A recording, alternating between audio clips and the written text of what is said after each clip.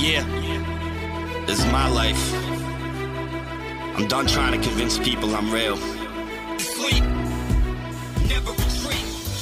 Welcome to the Road to the Olympic Trials podcast, presented by the Rambling Runner Podcast Network, where we take an inside look into the training of 8 of America's best marathoners as they prepare for the Olympic Trials in February in Atlanta. And in this episode, we reconnect with Roberta Groner, who just came back from the World Championships in Doha, where she finished 6th in an absolutely amazing race. And I say amazing because there are so many aspects of this that are truly remarkable. And I just can't wait to talk to Roberta. So we hopped on the call as soon as we could when she came back to the States. So I'm sure you'll love this episode, as always, with Roberta Groner. Roberta, welcome back to the show and welcome back to the United States. You've been gone for a while. Thanks, Matt. Oh, yeah, about a week I was gone. So got back in Monday afternoon. And what a crazy week it was. I can't wait to dive into it. You know, we're going to, again, this is a testament to how busy you are. We're like smashing this in the middle of the day on a lunch break because, hey, you got a busy life ahead of you and you got lots of stuff going on. So I appreciate you taking the time out. So last time we spoke, we were basically had touched on basically what you were going to do for the fall, right? We had these 2 huge marathons coming up here, the World Championships in New York City, and you kind of laid out how the early stages of planning for that was going to go. So let's kind of pick up where we left off before we dive into the race, because there's a lot to talk about with that crazy race. Yeah. I keep wanting to call it an amazing race, but then I'm like, I don't have the copyright for amazing race, so I don't want to say that too much. True. So how did your training, leading into the race, how did that go in terms of what you were emphasizing and how it had been similar or dissimilar with some of your marathon training with Coach Steve Magness earlier in the year or when you first started working with him? Yeah, so I can't remember what we touched base on last, but no, I did definitely increase my mileage. I did at least 4 weeks of 100 plus miles, and this was the first cycle or the first time I've ever ran a 100-mile week. So we got about 4 weeks in of 100 plus miles. The workouts were still kind of similar. We did extend some of the fartlek workouts. We extended maybe the interval length and, distance. But overall, the workouts were relatively similar to Rotterdam, I would think. I didn't get in quite as many longer 20 plus mile runs. We did mainly 20, 21 mile runs, but that was just, I think, time restraint. So yeah, I mean, overall it went really well.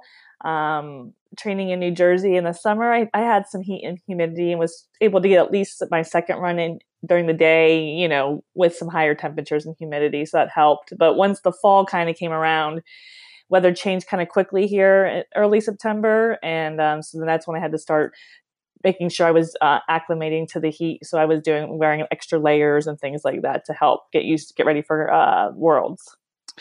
Right. I know. I envision you like one of those wrestlers who is looking to cut weight and has all these layers and they're going for a run to acclimate. No, I've spoken to a couple coaches now on this show and on my other show as well, just about their own philosophies regarding marathon training. And I know that there's a lot of ways to skin a cat in this regard. So how would you, and I'll be interviewing Steve later on in the fall, and we can speak more about this at that time. But what are some of the things that Steve and you emphasize, maybe a little bit more or less than maybe you find other places? And I'll give just an example of this, is that Ben Rosario and Kellen Taylor oftentimes spend a lot more time doing marathon paced work relative to doing shorter intervals and things like that. That's just kind of how Ben likes to approach it. How would you describe some of the things that you guys are either emphasizing or de-emphasizing relative to maybe some of your peers?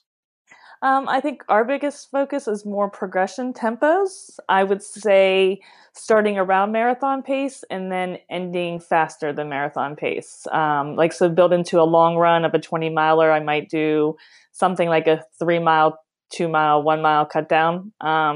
So always kind of running on tired legs, but actually faster than my marathon pace at the end. So that's a big emphasis, I believe, that we do more than I did with previous training in my past coach. So. Right. And that can be a tough thing, right? You're like, okay, I'm more tired now and I need to run faster. I mean, that's quite a combination to throw in there. So what's it been like for you in terms of, I shouldn't say it like that. Like, what have some of these runs progressed to? Like what were like, say 6 weeks out versus 4 weeks out in terms of like the length and the length of the intervals that you were throwing in there? With my training and with my race schedule, I don't know. It was kind of choppy, this schedule, because I was doing some races for NYRR for upcoming New York City. So, I mean, I can't recall, like they wouldn't say they progressed any longer than like, let's say a 3-2-1 or a 3-2-1. I think my last big workout before Worlds was a 20 miler, and I had to add in Fifth Avenue Mile. So it was kind of a different kind of workout. I did like a 7-mile warm up, 1 mile race, but I didn't really race it. It was kind of just to get it in. And then after that, it was like a cut down, like 2 mile, 1.5, 1.5 mile, all getting faster. So, and like I say, the last half mile is like in the 5:20 range generally. I love that you ran the Fifth Avenue Mile, and I was envisioning like a bunch of people who, of course, like in a lighthearted manner, be like, "I beat Roberta Groner today," right? Yeah. Like, you know what I mean? Because obviously you're approaching it like not as a race, as you said, you're like in the middle of a longer day, but it's like that awkward, not awkward, but it's a unique situation. And even for you, like you're a competitive person. What was it like to even have that in the middle of a workout day? Yeah, it was competitive. I mean, I am competitive, aren't we all?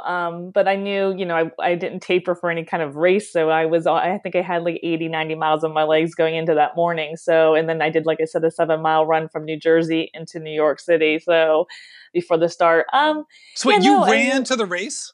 I ran to the race. Yes. That's fantastic. Yeah, so we did a big loop. I ran across the George Washington Bridge down to Fifth Avenue, and then kind of basically ran out of the corral and right back into my workout on the Hudson. So it was a fun morning. I had my boyfriend Sam is like my little support person, so he biked along with me with what I needed. So it was a fun morning. But yeah, competitive. So I still ran I think I ran like a 5:11. It was, it's fun. I mean, I think, we're all competitors at nature, but I knew what the goal at hand was, just to get through and my goal was Worlds and New York City Marathon. So can't win them all. I can imagine you being like, whatever. I'm like, literally, I'm out here doing another run after this. I'm not going to linger on how fast my time was. Yeah, it was kind of like whatever. And then it was kind of like, ooh, lactic acid build kind of up. So that workout was kind of interesting because it was kind of tough after that 5:11 to kind of run maybe as fast as I thought I could afterwards, So I know, right? Because it's such a scene down there, but you probably had this other like motivation to be like, I should really keep moving here so I don't get too stiff. Yes. I mean, I did, but it was a different kind of race. But like I said, it's fun. I wanted to be there for, it wasn't a team race for my team, but it was part of, since I'm running New York, just kind of getting my New York road running races in before the race. So. Absolutely. And we should even say you're while you live in New Jersey, and this is just part of what it's like to live in the metro New York area, is that, you're part of that scene, that larger New York running scene, and part of the New York Roadrunner, NYRR. And in addition, my friend Lindsay Hine just announced yesterday that you'll be doing a live show. Was it November 1st? It's me, you, Sarah Hall, and Kellen Taylor doing a live show for NYRR before the marathon? Correct, yes. So that'll be pretty exciting to be sitting with them too. Mothers also and pro runners. So it'll be a great conversation, I'm sure. Oh, absolutely. And I told Lindsay I would mention it because she didn't even ask. I was like, I'm definitely mentioning it because this is awesome. And I want people, if they're in the New York area or running the race, make sure you go because seating is limited and check it out. Yes. So absolutely. That is not a sponsored ad if anyone's wondering. All right, so let's dive into getting ready for Worlds because this is a unique race in a lot of ways, basically in every way except for the distance itself. So what parts of this race, whether it's the start time, the heat, the travel, the other competitors, how much of this race specifically did you try to prepare yourself for, and how did you do that? I would say it would have been the heat primarily. Just like I said, just kind of running through midday, getting in some hotter runs. I did a 20-mile run one day on a Sunday afternoon, and it was 86 degrees, feels like 96. So it was pretty close. I felt pretty miserable. So that was my biggest concern, was the heat. the time of the race being midnight, I don't know if I decided to stay on East Coast time once I got there, so it felt more like 5 p.m. So pretty much it worked out well because I had an overnight flight. I arrived at 4 p.m. their time, and I slept till 2 p.m. On the plane. So that kind of worked out. I just kind of carried that. I would stay up till 6 a.m., sleep most of the day, until like 3 in the afternoon, and then start my day. So that kind of helped. But I would say definitely the heat was what I concentrated on the most. And when you say you concentrated on it, what are some ways that you're able to, I guess, minimize the effect it's going to have on you? And what were some of who were you tapping into for knowledge about this sort of thing? Because while like 90 degrees and like 73% humidity is like completely atypical for elite distance running, it's not necessarily atypical for all endurance sports, right? Like you have like the Ironman triathlon is in Kona. It's the Kona, Ironman World Championships in Kona every year. And, again, maybe it's not quite as hot there as it was in Doha, but it's similar. So how much of this stuff was like, just learning different ways to manage something that maybe other people have a pretty good handle on? Actually, primarily it started with our Team USATF. So there's 2 doctors on staff that sent us like a PowerPoint presentation on guidelines on what to do. So that was kind of started it. It gave very much like how to do it, what to do. So that was where it started from. I did read up a little bit on Camille Herron wrote something. I think in Doha a couple of years ago, there was a 50K championship. And she did mention carrying fluids the whole time during the race. So kind of like getting some information on that line. And then obviously Steve and I talking, he has some experience with past championships at hotter weather, coaching like Russia and things like that. So we talked about same thing, smart conservative pacing, and drinking fluids and keeping, the perception of being cool, however I could do that. So. And let's talk about hydration and fueling. How did you approach it? I guess first of all, what is your normal plan? And then what you did for this race? Well, I'm atypical. So normal plan is I don't drink a whole lot usually during a marathon. I do, I provide my bottles and I drink what I can, but I would say I easily doubled, if not like quadrupled what I drank during this marathon. So this time I did, I usually just do Gatorade and water. This time we knew there was going to be 5 regular water stations that they were providing. So at our personal refreshment stations, we had 2 tables, or, one on each side of the course. One I had Gatorade, the other one I had Noon, because I wanted to make sure to replace my electrolytes, because I was worried, obviously with sweating that much. So, and then I would just drink water from the actual water stations. And then I took, I think, 3 or 4 Martin gels. So. And having 3 or 4 times the amount of liquid that you normally would have is a huge jump. So I guess, did you prepare on your long runs to take in more liquid? Like, was that part of your prep just to get your stomach ready? Oh, I'm going to be honest here. No, I didn't. I know everybody else did. I really am not. I did maybe 1 or 2 training runs where I drank a decent amount, but not that much.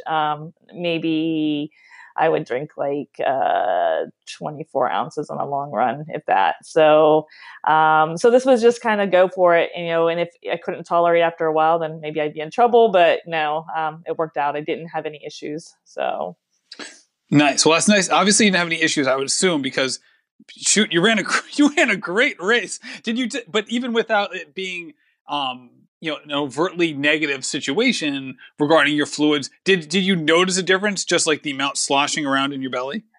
Not so much. I really think because probably the sweating, I'm sure I was losing quite a bit. I don't know what I did this research study for IAAF where I took this thermal pill that they're doing the study just to help for Tokyo, because it's going to be, obviously they say, just as hot in Tokyo. So I took this thermal pill before the race, and they weigh you before, they weigh you after, but they don't want us to see our weight because they didn't want us to get it in our heads. Because, I drank for like 4 days ahead of time. So I'm sure I was larger than I usually am. So anyway, I'll be curious to see, because then there's a thermal camera that was at the start line. So every time we crossed, it took temperatures of our body. So heat. So that'll be interesting. But I don't know how I got on that subject. So anyways, we were just talking. What were we talking about? I know. So we were talking about like if you could feel like the amount of liquid in your body was so different than it normally is. Not necessarily. No, I didn't. And I mean, I was so concerned about it all. My bottles were smaller. They were 8-ounce bottles. But what was nice is I could carry it the whole lap and it didn't bother me. You know what I mean? Sometimes the bottles are heavy. You have too much fluid. So I think it all worked out well for me. You know, the planning of how I had my bottles, the size of them, and just kept on drinking. So yeah, it didn't affect me too much.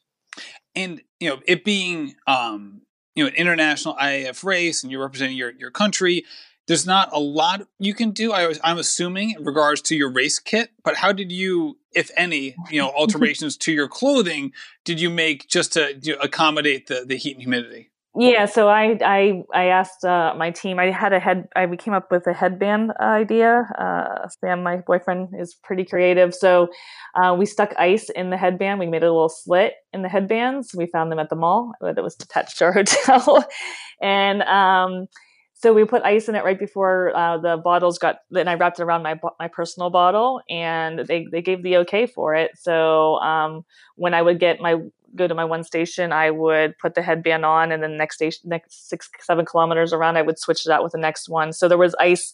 The way I wore it was like where the ice was back on my neck, so that it would go down my back and spine to keep me cool. So I don't know if it helped or not helped, but it was nice to feel some relief and some coolness. So like Carrie did like cold towels that were wrapped around her bottle that she would wrap around her neck. I'm not sure what other people were doing. I saw someone had a hat with ice at one point. So yeah, I think like I said, they gave us the okay for headbands and like washcloths and towels. So, and hats. This is like the wild, wild west of like heat acclimation.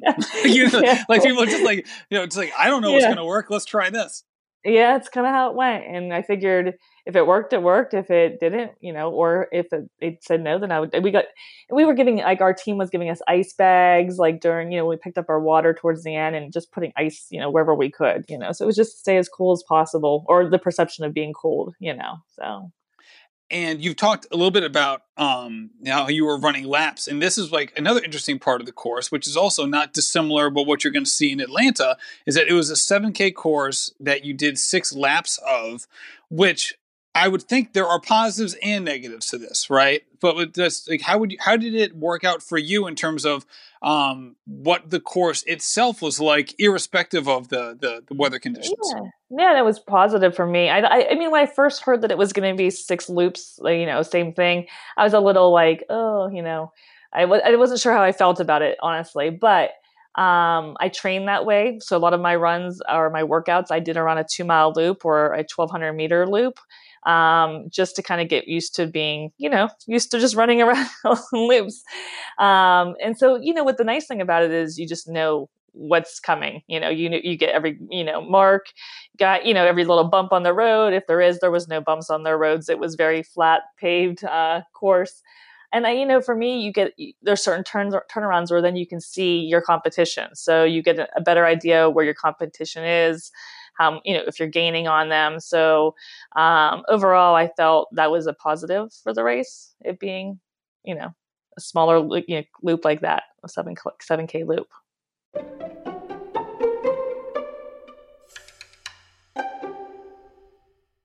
I want to take a quick break to talk about our sponsor, Inside Tracker.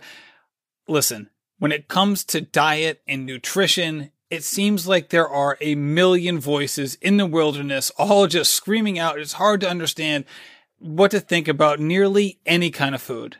And that's why personalized nutrition can be so helpful and valuable. And the key to doing that is getting your blood work done, seeing where you are on a biomarker scale, and you can optimize exactly what your body needs. And that's exactly what Inside Tracker does. They track up to 43 different biomarkers. They've optimized zones specifically designed for you. And also they have science-backed recommendations for different ways where you can improve different markers and your levels. So give Inside Tracker a try. It's such a valuable resource. Listen, all the top athletes in the world, they get their blood work done and they have professionals taking a look at it to make sure that they're on the right path. Shouldn't you be able to do the same thing? So use code RamblingRunner to save 10% on Inside Tracker today.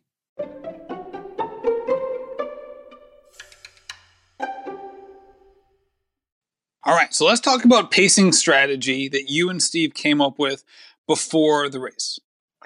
Yeah, so, we had talked once on the phone and we didn't really have a good indication. We just knew we would start slower. And I was thinking maybe around like 6:15 pace. I was thinking really conservative. And then he had sent me an email while I was in Doha.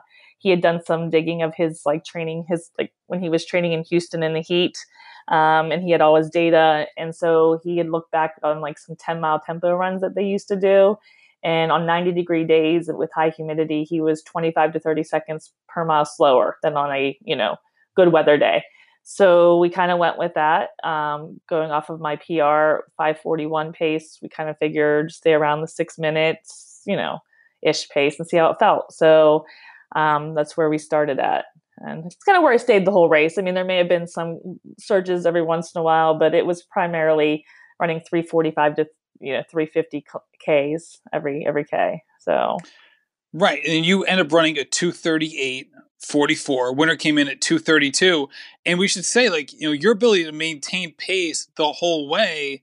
Not only is that hard for any marathon, right? Because just this cumulative fatigue can be an issue for all of us, no matter the level. But you start with 68 runners and it melted down to 40. So you had this huge literal and figurative melt of the field. So what was it like for you in terms of keeping an easy pace in relation to your competitors?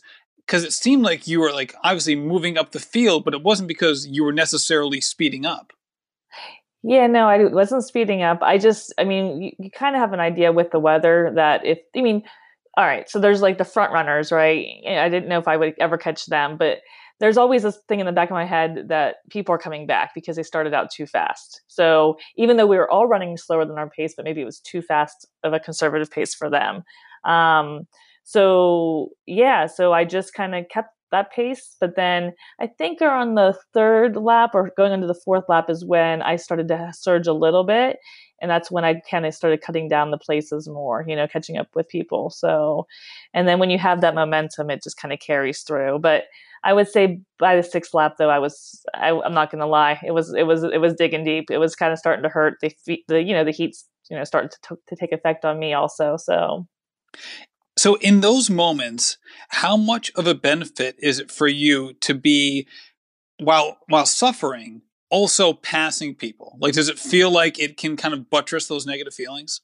Yeah, no, it could. I mean, it was still it wasn't like I was passing someone very often because it started to, thin out the crowd. So I ran alone, I think, primarily the second half of the race for the most part. And then when you're passing somebody, you're just passing them because they're fading, right? You're not with them, but it definitely helps, when you struggle. Even at my very last lap, I think it was about 1,000 meters to go. I passed someone. Now in my head, I thought I was passing the sixth or the fifth place woman. The person was going slower, but I was like, oh, I passed the fifth place woman. So, but it gave me, even though I was digging deep and I was hurting at that point, I had that momentum and I ran my fastest mile and towards the end. And I felt like I sprinted to the finish line. But then I found out that I was just lapping somebody. But either way, just that mental aspect that you're passing somebody and you're at the finish, go, and I was able to, because I actually had the Japanese woman was coming up on me pretty quickly. I knew, but I was hurting so badly. I wasn't hurting so badly, but I was feeling it, and so passing that other woman helped me increase my lead on the Japanese woman, because I really thought she was going to pass me in the last 2,000 meters. So, but she didn't. And what was it like for you in the beginning running with Carrie, and how much of that was predetermined? None of it was predetermined. That's the funny thing. We never talked about running together. We know each other really well. All three of us do. We all raced CIM together. We all were at New York last year. And we kind of have a bond because CIM, at least for me and Carrie, was kind of a big breakthrough. We both went from 2:37 marathoners to 2:30 marathoners. So, but I don't know. We just kind of connected right in the first, maybe 400 meters or so, and decided to just kind of take it easy and run the 6-minute pace and hang with each other for as long as we could. So, and then the plan was to hopefully by lap 5 pick it up and start picking more people off, but it didn't quite go that way. But I mean, it did, but it didn't go maybe in my head. I thought the pace would get faster and things like that. But it was great to have her. You know, we talked. We like I said, we put, you know, you have to live in the moment, right? So we wanted to just relish the first lap or two, take it easy. We're at Worlds, you know, because we knew, you know, if we raced smart that we would start picking off people. And just the size of the field. This seems like to be also pretty atypical for marathoners, right? You have, you know, track athletes, you know, run in small fields all the time, right? You're not going to get, you know, 400 people doing, you know, a 1500, right? Or anything like that. Yeah. But for you know, a distance runner like yourself, like a field size like this is so rare. What is it like for you? You know, just running in that sort of environment where there's just not that many people around, even in the beginning, and then also, you know, there's obviously not going to be a huge crowd necessarily either with the World Championship starting at midnight. Well, you know what? I don't know, because I'm so used to like the elite fields at New York, Boston per se, where we do start alone, and the field is maybe 40 women. So, and we run alone, you know, we don't have any men or pacers or anything like that. So the field size doesn't really bother me because I've been used to that now. Now, if I hadn't been used to it and been running in the open, you know, fields with men and women, I could see it being hard, but it's something, once you start doing the elite fields, you're used to kind of running alone, or, you know, parts of it alone. So possibly. That's a great point. You know, it's funny 'cause with Berlin just happening last weekend as well. Like that was stuck in my mind of like a lot of the elite women, you know, it kind of intermixed with the men because their field isn't separated out like the fields that you mentioned. Yeah. So, I mean, I've primarily run, most of my elite fields have been New York, Boston. Now, when I went to Rotterdam, though, was kind of an enticing reason to do something like Rotterdam or Berlin or Chicago, is then you may have the potential to have more people around you, you know, men not pacing you per se, but, you know, you can kind of latch on to somebody that's around you, more people that are around you. So. Yeah. I mean, the group effect is a real thing. It really is. Absolutely. All right, so let's talk about the end, because I think the pictures from this race were so wonderful, because this finishing smile of yours is just so, I mean, it like literally like jumps off the screen or page or wherever you're viewing it. So what was it like for you? I mean, just what were you experiencing at the finish line, if you could walk us through it? Well, like I said, I mean, so back it up a little bit. We've decided to make a sign up. My boyfriend did. It has six quotes. Some of my favorite, like for me, inspiration every lap. So every lap I had like a mantra or quote that I would think about. So, and obviously as each lap got harder, there was different meanings to each of them. But so that's kind of what inspired me each lap. So like my first lap was be anxious of nothing and grateful for all things. So that was me smiling and enjoying the moment, living in the moment. So, but by lap 5, it's kind of like a famous Desi. I think Desi quoted it. Remember your whys, you know? So that was it. I was digging. I was remembering my kids. I'm doing it for my kids, my family, my friends, my supporters. So, and then the last lap was kick to the finish line with glory. Now I wasn't quite maybe thinking that the whole lap. I was just like thinking get to the finish line. But that's, you know, as where my boyfriend was standing, it was kind of the last small loop. And then with less than 2K to go. And it was dig deep, and just like I said, go, you know, and this is a moment I'm representing our country. I've always said from the very beginning, it was such an honor and very proud of it. You know, why wouldn't I do it? And there I was in 6th place, you know, just enjoying every moment of it. I'm usually not so, I would say, expressive at the end of a race, but I was just living it. Like, here I am crossing the finish line, 6th place. This is why I do what I do. And, you know, all the hard work I've put in is showing something, you know, for my country. I did something, maybe, I don't know if anybody expected it or not, but, you know, to me, it was just a moment, you know, that I will never forget, crossing that line. So it was pretty exciting. And it's a great showing for just how much you've improved in the last 2 years, right? I mean, 2 years ago, running 2:38 in the marathon, you'd be like, that's, you know, and even in like perfect, ideal weather conditions, you would have been like, this is great. This is a wonderful race. And look, you just did that in, you know, the most severe conditions you maybe have ever raced in. Absolutely the most brutal. Nothing compares to it. When it comes to, I didn't race Boston in the extreme cold, rain, wind. But this to me was definitely the most brutal conditions I could ever raced in. So there you go. And I think it's, again, I know a lot of articles that get written about you, age seems to be a popular topic within them. But just regarding, improvement after, age of say 35, where people will say, hey, unless you just like weren't active earlier in your life, it's hard to improve in athletics after the age of 35. But I think this is a great example of like, you obviously are continuing to improve, and it's not because you were sedentary in your 20s. You've been active for a long time. And I think it's just when you talk to people or you have a forum where this topic gets discussed, what are some of the key points that you try to get across to people who worry that, that time has passed them by, so to speak, in regards to their physical peak? Yeah, I mean, I don't know. I think people are inspired that I'm 41, almost 42.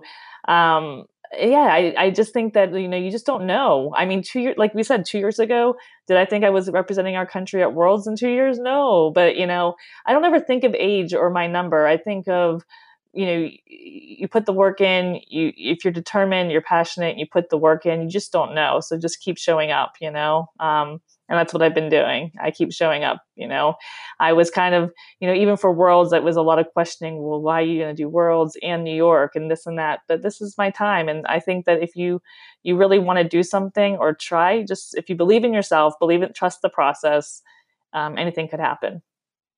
I love it. So let's talk about this, this 5-week period between now and the New York City Marathon. What if you could what's on schedule for like this week and next week, and then we'll just expand it out. Like, what is this period of time going to look like regarding your recovery / training? Well, what I think I like most about me and Steve, we're kind of that relaxed coaching, runner style. We haven't gone much further than this week. So this week is very easy running. He never really gave me any kind of mileage for the week or what to do. Maybe he said if I start to feel good by the weekend, put some strides in. So just started running yesterday. I did an easy 6, an easy 7 this morning, and we'll go from there. So I think next week we'll start incorporating, some lighter workouts, and then, my envision would be another week or two of, relatively hard training. I don't know if we'll get up to 100 miles again. The fitness is there. I don't get too stressed. I just, like I said, I trust the process and whatever he gives me. So I'm not so big on numbers in the sense of, I have to get in 22 miler or 20 miler. Because I think, like I said, I feel like I'm pretty fit. I don't think I'll lose too much over the 5 weeks. The key right now is just not to be injured, or get injured or hurt myself. So, just making sure I recover well enough from this first one. Absolutely. And I think another piece here is, seeing how it's going to go for you and Sarah, right? You guys are pretty much on the same timeline. You've, ran vastly different types of races. Yes. I mean, as different as marathons can be, frankly. But just seeing that bounce back and seeing you compete with each other and against each other. And lastly, just one more time, if you're going to be in New York, check out your panel discussion, which is going to be on November 1st. So, absolutely. Roberta, thank you so much for joining me. And I can't wait till we reconnect again. Absolutely. Talk to you soon, Matt.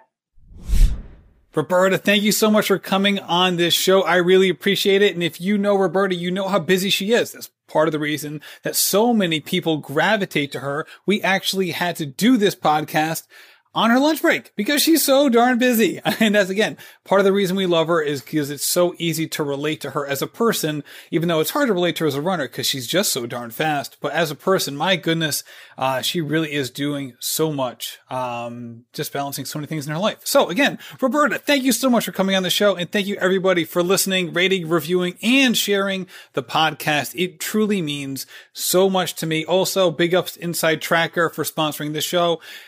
Again, you can save 15% on Inside Tracker by using code RAMBLING, and I cannot recommend their services strongly enough because, hey, it's important to know what's going on with our bodies, our 43 different biomarkers, and to adjust our diets and recovery to maximize those things and to do so with the advice of experts. So thank you so much, Inside Tracker. Thank you so much to everybody for listening. and happy running. This has been a production of the Rambling Runner Podcast Network. Thank you to my producer, David Margetti from In Post Media. Also, thank you to Meta P for the music in his song, Evolution. Never retreat. They stand their feet. Plan me reach. I ain't settling cheap. Person is deep. I'm a real person. Real version.